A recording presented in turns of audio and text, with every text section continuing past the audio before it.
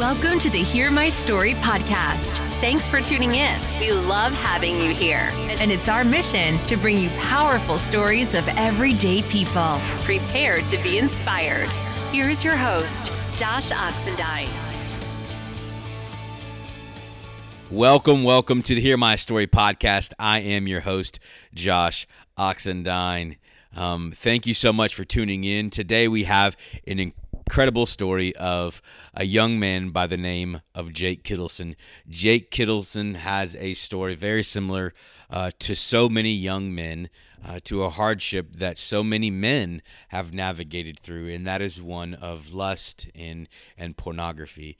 And he opens himself up and he shares his heart. And the unique part about it is a beautiful story of redemption, a story of navigating through those sexual urges and desires, and how he's begin to put certain things in place, and where he is at now.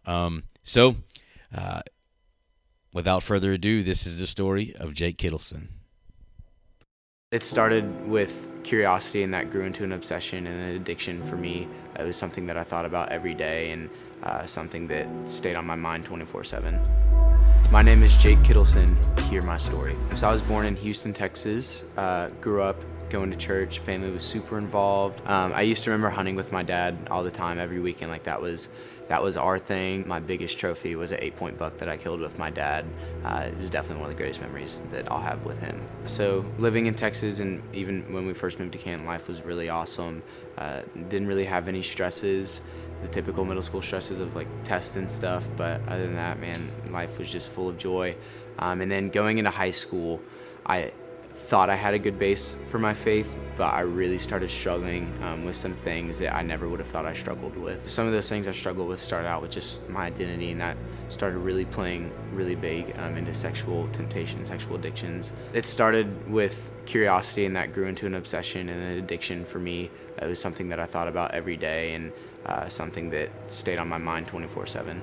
It changed my idea of relationships. It changed how I saw the meaning of a relationship.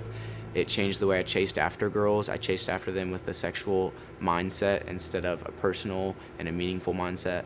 I would say my most difficult day was the day that I really realized how much I was messing up.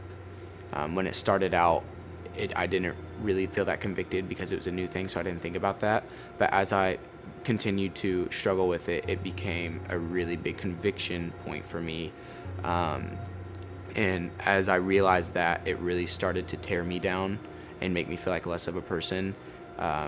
It made me feel alone and like I was just a coward for struggling with something, especially behind closed doors secretly, and not being able to talk to anyone about it. Those friends that I did have that I did talk to, I couldn't talk to about that because it was a normal for them. It was a normal for our friend group and for society. They would make jokes about it. They would assume that if you didn't do it, you were weird for not struggling with lust. And so talking to them about it made me feel even smaller than I already was. And society definitely didn't help with it at all. I mean, the access we have to all of that is literally at the tip of our fingertips on our phones. It's on social media, it's on websites, it's so easy to access. There's no payment or anything. I mean, it's there, and I think that has a huge effect on our self-discipline for it and our accessibility to it.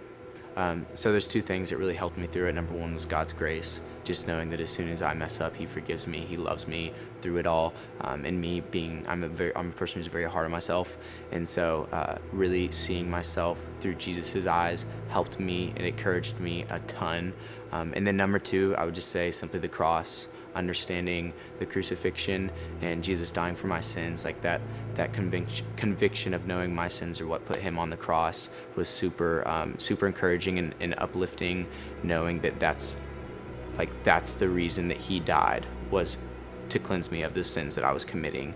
And so knowing that was definitely a conviction point for me and pushed me to work on it a lot more. If you don't know Jesus and you're struggling with this, just know that you're not alone. There's plenty of other men out there who are struggling with it, but understand that it's a man thing to just value women and to love women in a way that is morally correct, and that in a way that just shows them that they're humans and that they're not just an item.